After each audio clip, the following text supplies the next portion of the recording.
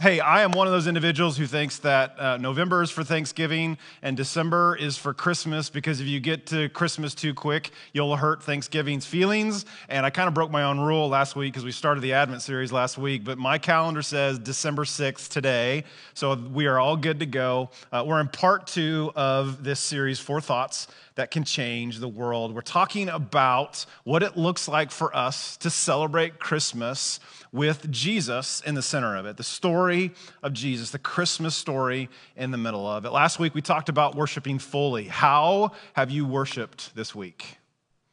How was your worship this week, right? Because we talked, it's not just about what happens on Sunday morning for an hour. It's about how we live our entire lives. So I hope you worshiped well this week. Especially not just this week and not just this season, but for our entire lives. What does it look like for us to worship well, right? So worship fully was the first thought that can change the world. We're going to take the next step this week, and I got to be honest with you.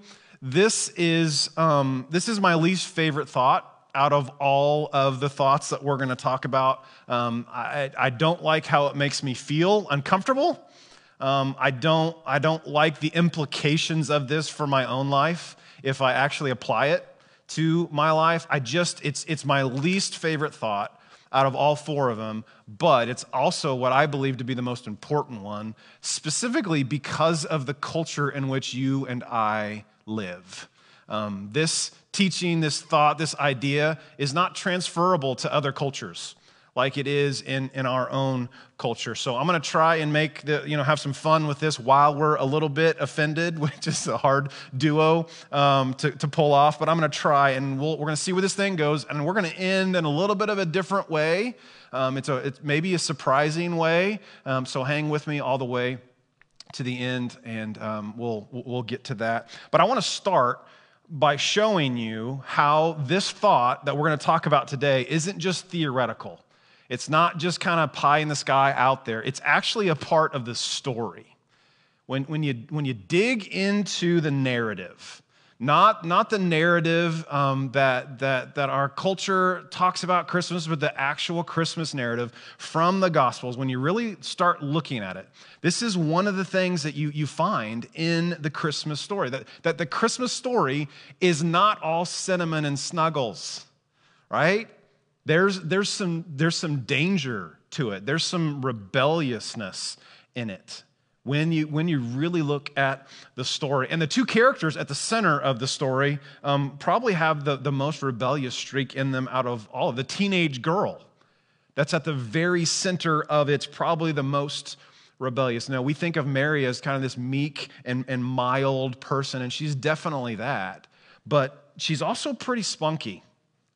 She's also pretty subversive. I mean, some of the things that she says in her day could get you killed. And we kind of skip over those parts. We kind of miss those parts. But that's what I want to show you today. So let me show you what I mean. If you got a Bible or a mobile device, and I hope you do, I'd like for you to find Luke chapter 1. Matthew, Mark, Luke. Luke is the 3rd gospel in the New Testament. We're going to pick up right after Mary, this teenage girl, 14, 15 maybe, finds out she's pregnant in the most miraculous way. The problem is nobody really believes her.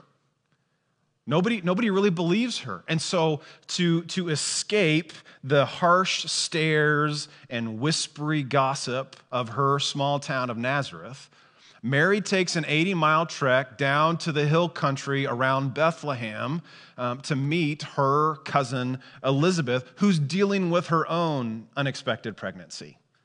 And she gets to Elizabeth's house. She's barely through the door. And here's Elizabeth's exclamation: "Blessed are you among women, and blessed is the child you will bear. But why am I so favored that the mother of my Lord," she calls this baby her Lord, "why am I so favored that the mother of my Lord should come to me?" So a couple things here. God has clued Elizabeth in, right? A miracle has happened. Messiah is coming, and Mary is carrying him in her womb. And when Mary hears those words, I don't know this, but I wonder if she went, "Finally." Finally, somebody believes my miracle. Finally, somebody believes that God has actually done this. I know it's outlandish. I know it's way, way out there, but finally somebody believes this. And she's so grateful. She just cuts loose. You've already heard it. Hear it again. My soul glorifies the Lord, and my spirit rejoices in God, my Savior. For he has been mindful of the humble state of his servant. From now on, all generations will call me blessed, for the Mighty One has done great things for me. Holy is his name. His mercy extends to those who fear him from generation to generation. He's performed mighty deeds with his arm. He has scattered those who are proud in their inmost thoughts. He has brought down rulers from their thrones, but has lifted up the humble. He's filled the hungry with good things, but has sent the rich away empty. He has helped his servant Israel, remembering to be merciful to Abraham and his descendants forever, just as he promised our ancestors. Many of you know this as Mary's song. She may have said it. She may have sung it. We don't know. But some of you recognize it by its more formal name. It's just the first Latin word at the beginning. This is the Magnificat, right? It's the more formal name of this. It simply means to magnify or to tell the greatness of. That's exactly what Mary's doing here. She's telling the greatness of God. And it's this... It's really, it's this deep, amazing, honestly, it seems really mature for a teenager to come up with all of this. So one of the questions I think you should ask, I think we should ask is, how does a teenage girl come up with this? Like, did she have a ghostwriter? Did Luke come up with this after the fact? Well, first of all, many of the phrases and the concepts she uses reaches back to what we call the Old Testament. But to her, the Old Testament, the Hebrew Scriptures, was all she had. Those were her scriptures. And because of her upbringing, because of her Jewish formal education, she would have memorized chunks of the Hebrew Scriptures. And that's where a lot of this is coming from. And besides that, Luke doesn't say that she improvised this. This is not like a rap battle between Elizabeth and Mary. It's not like, wow, Elizabeth, that was fresh. Let me hit you with one, right? That's not what's going on here. It's not improvised. Remember the 80-mile trek from Nazareth down to the hill country. She was more than likely a part of a caravan where maybe she rode on an animal, maybe she walked the whole way. We don't know. But either way, this took her days to get to Elizabeth's house. And so just picture this young teenage girl trying to make sense of everything that's happened to her. She knows the Old Testament prophecies. She's had this visit from an angel. She knows she's pregnant. And maybe she starts humming a tune, I don't know. But she puts all of this together. And when she gets to Elizabeth's house and see how excited she is, it just comes out of her. It's a little easier to see how that might happen when you put all of that together. But I want to show you just how dangerous and rebellious that part of what Mary is saying here. And it's honestly, it's not that different from today, because as best as I can tell, teenagers have always expressed their rebellion through songs, right? All the way from The Who, The Grateful Dead, Twisted Sister, We're Not Gonna Take It Anymore, David Bowie, Madonna, there's Metallica, AC/DC, The Coasters. Anybody remember them? Yakety Yak, Don't Talk Back. That's who sang that song. And there were people at the time when they wrote that song that were very offended by that song because it's a song about teenagers talking back to their parents. And then, I mean, everybody remembers the Columbus Day riot. 35,000 people converging on a theater that could only hold 3,000. The police had to come in and pull people away. It was a tough day. You guys remember this? I don't either, because it happened in 1944. It was a Frank Sinatra concert. So don't give me this teenagers today talk, because this has always been a part of how teenagers have expressed their rebellion. And that's, I think this teenage girl is expressing some rebellion here. Look at it again. He has brought down rulers from their thrones, but has lifted up the humble. He has filled the hungry with good things, but has sent the rich away empty. We're gonna talk about this revolution that Mary's talking about throughout the series. But in 1980, the government of Guatemala outlawed the public reading of the Magnificat because they were afraid if people on the margins of society, people with less resources, people who are forgotten, people who are poor, people who are the least of these, if they started hearing some of the things that Mary said about God and what he has done for the humble, what he has done for the hungry, it might start a revolution. And the funny thing is, they were right. They were right. This little boy started a revolution. And what Mary's words, her words about her little boy overthrowing rulers and tyrants, the day that is coming when his kingdom will be in charge of everything, she's saying all of that in past tense, as if it's a done deal. Which is, it's just so subversive and rebellious. Because when she talks about tyrants and kings and rulers, she has someone in mind. And I don't know this, but I wonder if she's thinking about Herod. That would be the ruler of her time, Herod the Great. Herod was the king of the empire of More. He was the king of the empire. More money, more taxes, more building projects in his name, more tyranny, more prestige. He was a ruler who gave gifts to people above him politically as long as they were willing to give him bigger gifts back. He was a great leader. He was a great politician, but he was a terrible, terrible, ruthless person. He was all about the kingdom of More. And so when Mary says God has brought down rulers, I think she has someone in mind. I think she's thinking of somebody. Mary's saying there's a kingdom breaking forth, and it's not about More, it's not about Herod, it's not about Caesar or any other leader. It's about this little baby boy she is carrying. And for those of us who are followers of Jesus, that hasn't changed. Jesus is still king. When we talk about following Jesus, we're not talking about relying on religious habits. We're not talking about our ability mentally to figure him out. When we talk about following Jesus, we're talking about submitting to him as king of our everyday life, because Jesus is still leading a revolution. He's still leading this kingdom against the empire of More.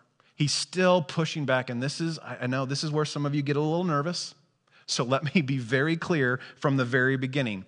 I am not getting ready to lecture you about your gift giving.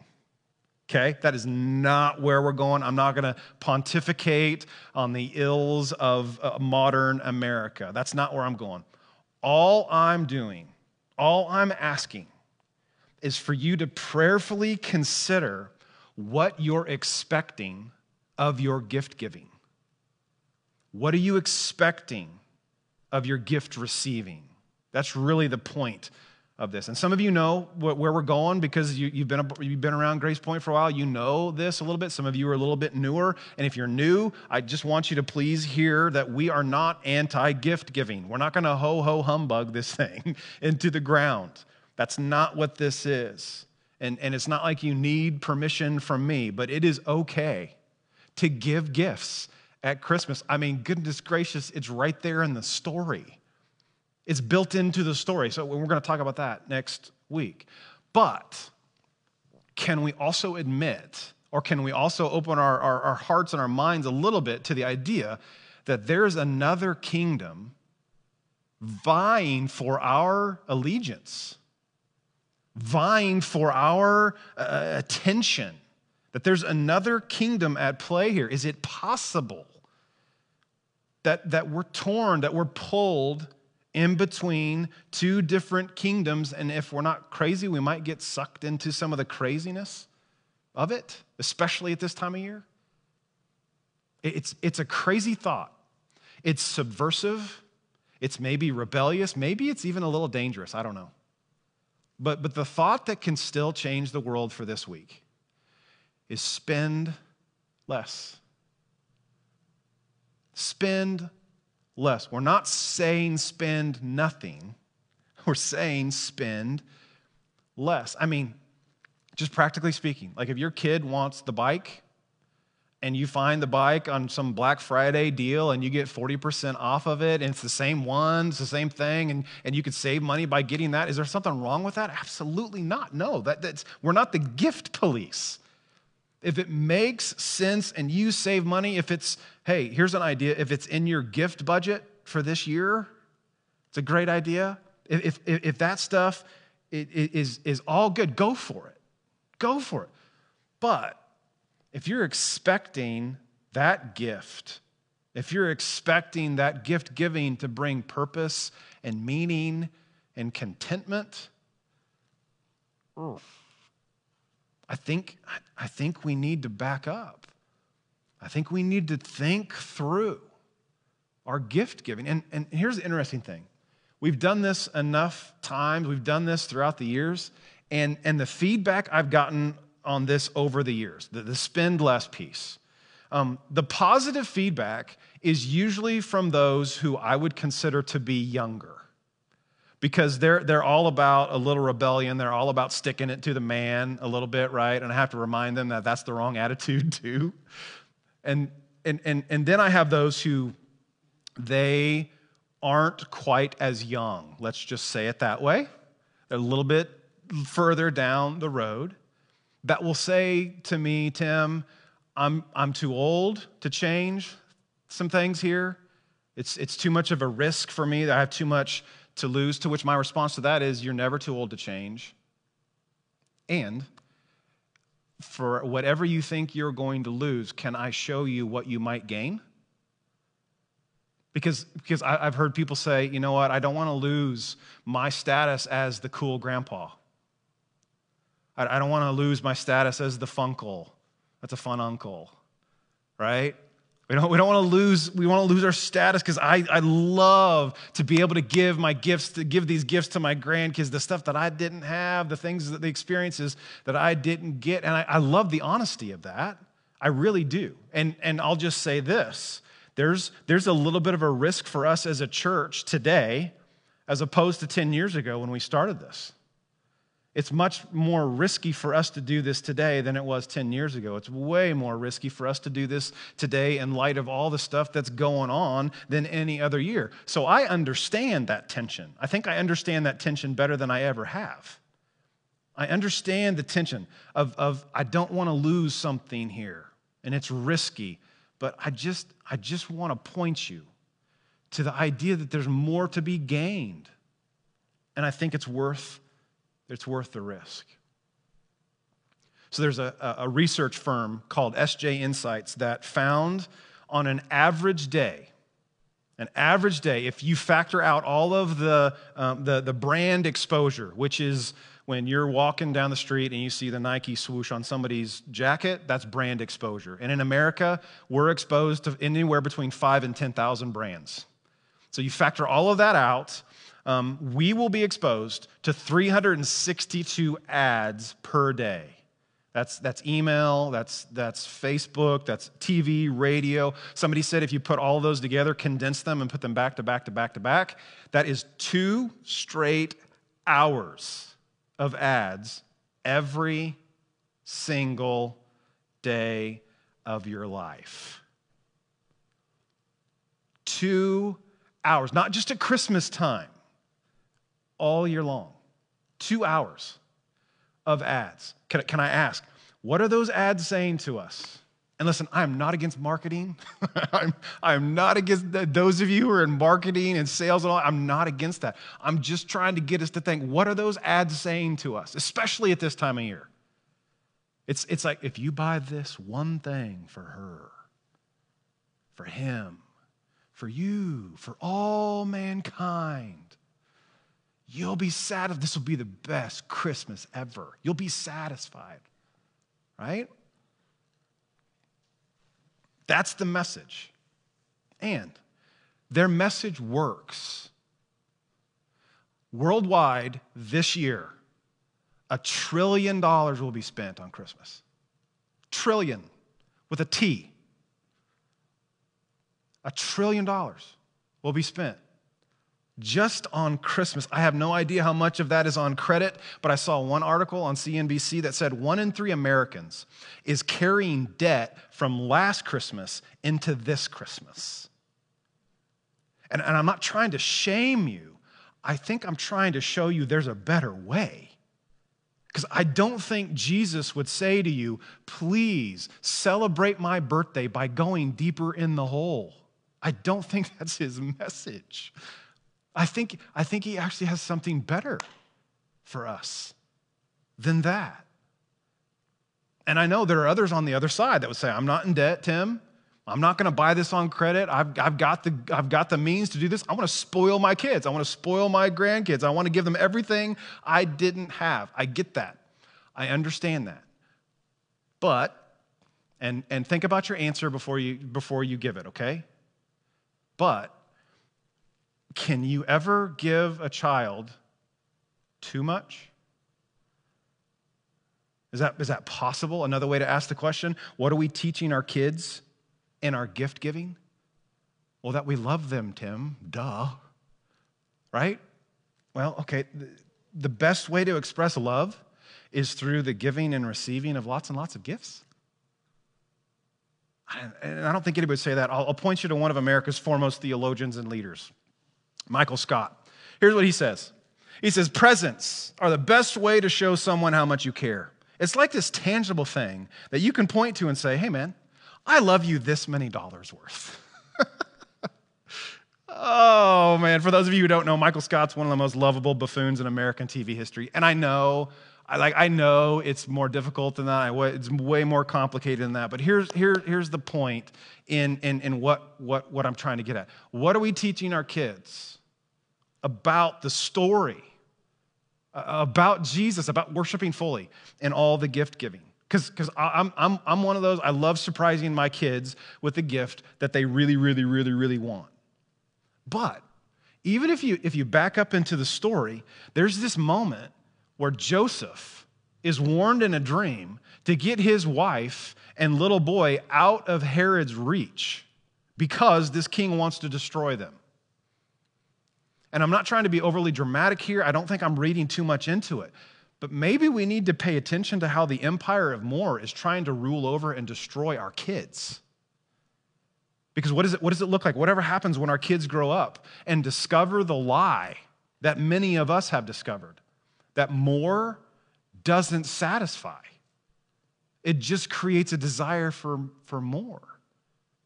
In fact, in 1957, Kathleen Montague discovered a neurotransmitter known as dopamine. And dopamine, at first, they thought that it was the molecule of pleasure, but it turns out there's a better way to describe it. 2 authors named their book after it, and when they did their research, it's better known as the molecule of more. Because dopamine triggers this buzz, this rush, but it isn't about having something. It's about getting. It's about the anticipation of, ooh, I could have that, or ooh, this might happen. Okay, this is one of the reasons why casinos are designed the way they are. If you look at the floor plan for casinos, for modern casinos, 80% of the floor plan is dedicated to their money maker, the one that keeps the lights on, the one that keeps the owner's pockets full of money. 80% of the floor is dedicated to slot machines.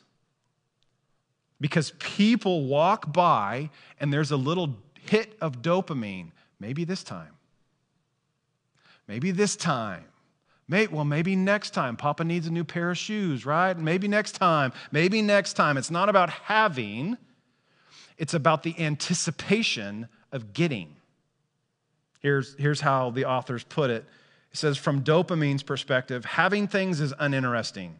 It's only getting things that matters. That floored me when I read that. That the lie of dopamine is that there's a thrill, but it doesn't last. It triggers something, but then it's gone. It's like, oh, that's okay, but there's more.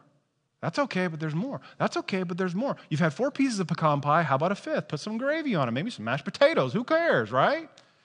There's more, there's more, there's more, there's more. And now, like, we're not just talking about Christmas, right? Now we're talking about contentment. Now we're talking about being okay with what we have instead of always wanting more. You're like, wait, Tim, hold on. Did you just turn Christmas morning into a chemical reaction? No, that's not what I'm saying. I'm saying there's more at play than we often think about. There's more at play that sometimes I think we get sucked into because the empire of more calls for our allegiance more than we think. And so how do you rebel? How do you push back? I think you spend less. And in spending less, maybe enjoy more. But we're going to have to be mindful and attentional about that. It's not just about resisting things that we want, even if they're good things, the things that we don't have, that's all good. It's also learning to enjoy what we already have, right? I mean, the Apostle Paul didn't know anything about dopamine, but what did he write to the Philippians? I have learned to be content, whatever the circumstances. I've learned to be content, whatever the circumstances. You and I can learn to do this. We can, even in the struggle, even in struggling to do it, we can learn how to do that. Just personally, like, I'm in a season where I'm struggling to be content. And it has nothing to do with Christmas, has nothing to do with gift giving. It's almost a constant struggle to just be content. And the easiest thing, I don't know about you, but the easiest thing for me to do when I struggle is to point to your stuff so I don't have to deal with my stuff, right? It is to point to the struggle in you instead of dealing with the struggle in me. It's like, oh, did you see what he got her for Christmas? It doesn't look like spending less to me. Or, hey, I wonder how much that family vacation cost. There are kids in Rwanda who need homes. So I say that to say this, that like the worst thing that can happen if we walk away from here is to start critiquing and judging and pointing out the stuff in other people instead of pointing out the stuff. I don't think that's the way to go. I don't think that's the application. I certainly don't have a formula for you, but I think it may start with some prayer. It may start with maybe a conversation with your kids, your grandkids, with your family. How else are they going to know this or learn this or wrestle with this if we don't have the conversation with them, right? I mean, all the way back in Isaiah, Isaiah 55, why spend money on what does not satisfy? That's been around for thousands and thousands of years. Why? We know it doesn't satisfy. Why do we keep doing it? So you want to do something rebellious? You want to do something subversive, countercultural this Christmas? Resist the empire of more. Spend less. And I'm not just talking about money here. Like, we can spend less energy. We can spend less time, busyness, criticism, less cranky words, less grumbling, less me-first attitude that is prevalent in our culture. Anybody else having difficulty finding toilet paper again? What if we spent less time being consumers, where we're in the middle, we're in the center, and instead directed some of those resources that God has put in our hands to bless people, to bless places all over the world. We're going to talk about that over the next couple weeks. I'm just asking you, I guess I'm inviting you into resisting overfilling your plate, overfilling your glass, overcommitting your schedule, and overstuffing presents under the tree. And I'm not getting anything from this, like the church doesn't get anything from this. The money you don't spend on gifts and choose to give away in a few weeks does absolutely nothing for me or the staff or the church. It all goes out the door. So there's no personal gain for me here. I just want to invite you into thinking, prayerfully considering what it looks like to think about gift giving and spending a little bit different. Because my goal, my hope, my desire is that all of us together, even though we're not here together, but that all of us together, whether we have a little or whether we have a lot, we can lock arms in this moment, in this way, in the way that we spend, in the way that we give, and then when the less time, the less energy, the less money, whatever that is, and we can declare together in the way we live our lives, Jesus is king, not Caesar, not Herod, not the empire of more, not consumerism, but Jesus. Jesus is king.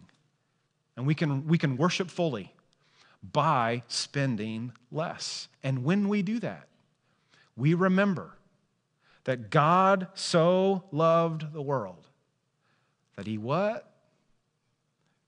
Gave. He gave his only son. That's where we'll go next week. So here's where we're going to end. We're going to end where we started, okay? My soul magnifies the Lord. We're going to take our cue from Mary today as we end this, okay? Why does my soul magnify the Lord? Well, because he's done great things for us. He's done great things for us. And I baked a little bit of time in here at the end for us to do this. And I gotta be honest with you, I don't know if this is gonna translate online like it would if we were all together. So I'm taking a little bit of a risk here. I'm taking a little bit of a flyer and just asking you for maybe just a couple moments to stop and risk a couple possibly awkward moments before we go back into the craziness, okay? Asking you to spend less energy, less volume, less pace, just to spend less anxiety just for a minute here at the end, okay? These closing moments may be the most rebellious thing you do all week long. So I'm just asking you to hang with me here, okay? I'm not getting paid by the minute. I just want you to experience this, okay? And I'm actually going to take my cue from Mr. Rogers. I'm actually stealing something from Mr. Rogers. He's no longer with us, but he's kind of made a little bit of a comeback over the last couple of years with some documentaries and a Tom Hanks movie. But he stood before the Emmy crowd. He was receiving his Lifetime Achievement Award. And here he is. Here's this humble, this meek, this mild guy standing in front of a bunch of Hollywood elites, many of whom lived in the Empire of More, right? And he said to them for 10 seconds, just 10 seconds, I want you to think about the people in your life that helped you get to this place in your life. The people who invested in you, the people who loved you, the people who gave you your first whatever. I just want you to think about that for 10 seconds. And he told them, don't worry about the time, I'll keep the time. I just want you to think about those people in your life for 10 seconds. So I'm gonna steal from Mr. Rogers and I'm gonna ask you to do that for 10 seconds. I want you to think about the people in your life who have helped you get to this point in your life. 10 seconds. Ready? Go.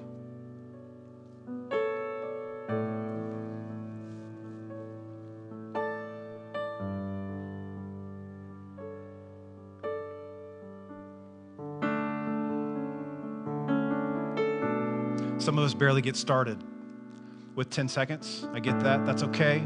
If you want to keep going in that direction, you can feel free to. If you're someone who believes that God actually hears your prayers, maybe you want to spend a couple minutes thanking God for them, I believe he'll hear those prayers. For others of you, maybe you want to take your phone out if you don't have it all ready and just start a text to one of those individuals that you thought of. Hey, I'm at the end of my church service here, and I just want you to know I'm so grateful for the way that you've invested in my life. I think it could be a really cool thing. These little text messages hit like raindrops all over Topeka. Some of you, when I say amen here in a minute and the feed goes away, you may need to look at one of the individuals in the room there with you right now and thank them for how they've invested in you, for how they've loved you, for how they've served you. Maybe even pray a prayer of blessing over them in that moment. Maybe you need to look at somebody sitting in the room with you right now after we're done here and say to them, this ends now. I'm not going to spend any more precious energy on resentment, on anger, on whatever. It ends now. That could be a holy moment.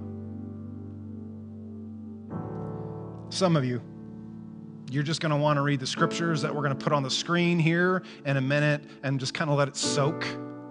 Just read it, pray it, hear it in your own mind, hear it as you speak it out loud. But just pause. Just spend less energy and mental focus and whatever you brought into this, spend less of it for just a few minutes. I got to be honest, I'm not very good at this. I'm not. And truthfully, if you ask my wife and my kids, when I'm not very good at it, I get cranky and irritable because I just get sucked into this. Then I stop. I pause, and I remember that God so loved the world that he gave. And then joy and laughter and peace and grace, maybe even worship, comes back into play. That's what I want for you. So I'm just going to pray. You do what you feel like God is leading you to do. Maybe you just sit and rest in some of this scripture, and then we'll be done. Thanks so much for being with us today. Hope to see you next week. Let me pray for you. Father in heaven, thank you for your indescribable gift. This gift of grace, this gift of your Son. We already sang about it, that you came to be with us. You didn't send us another list of rules. You didn't send us a get your life better track. You came, you're with us. We believe you're still with us today. And Jesus, in this moment, my simple prayer is that we would be people who are with you mentally, emotionally, spiritually, and all these different places that we find ourselves. God, would you encourage, would you challenge, would you lead your church through the power of your Holy Spirit? And we'll obey.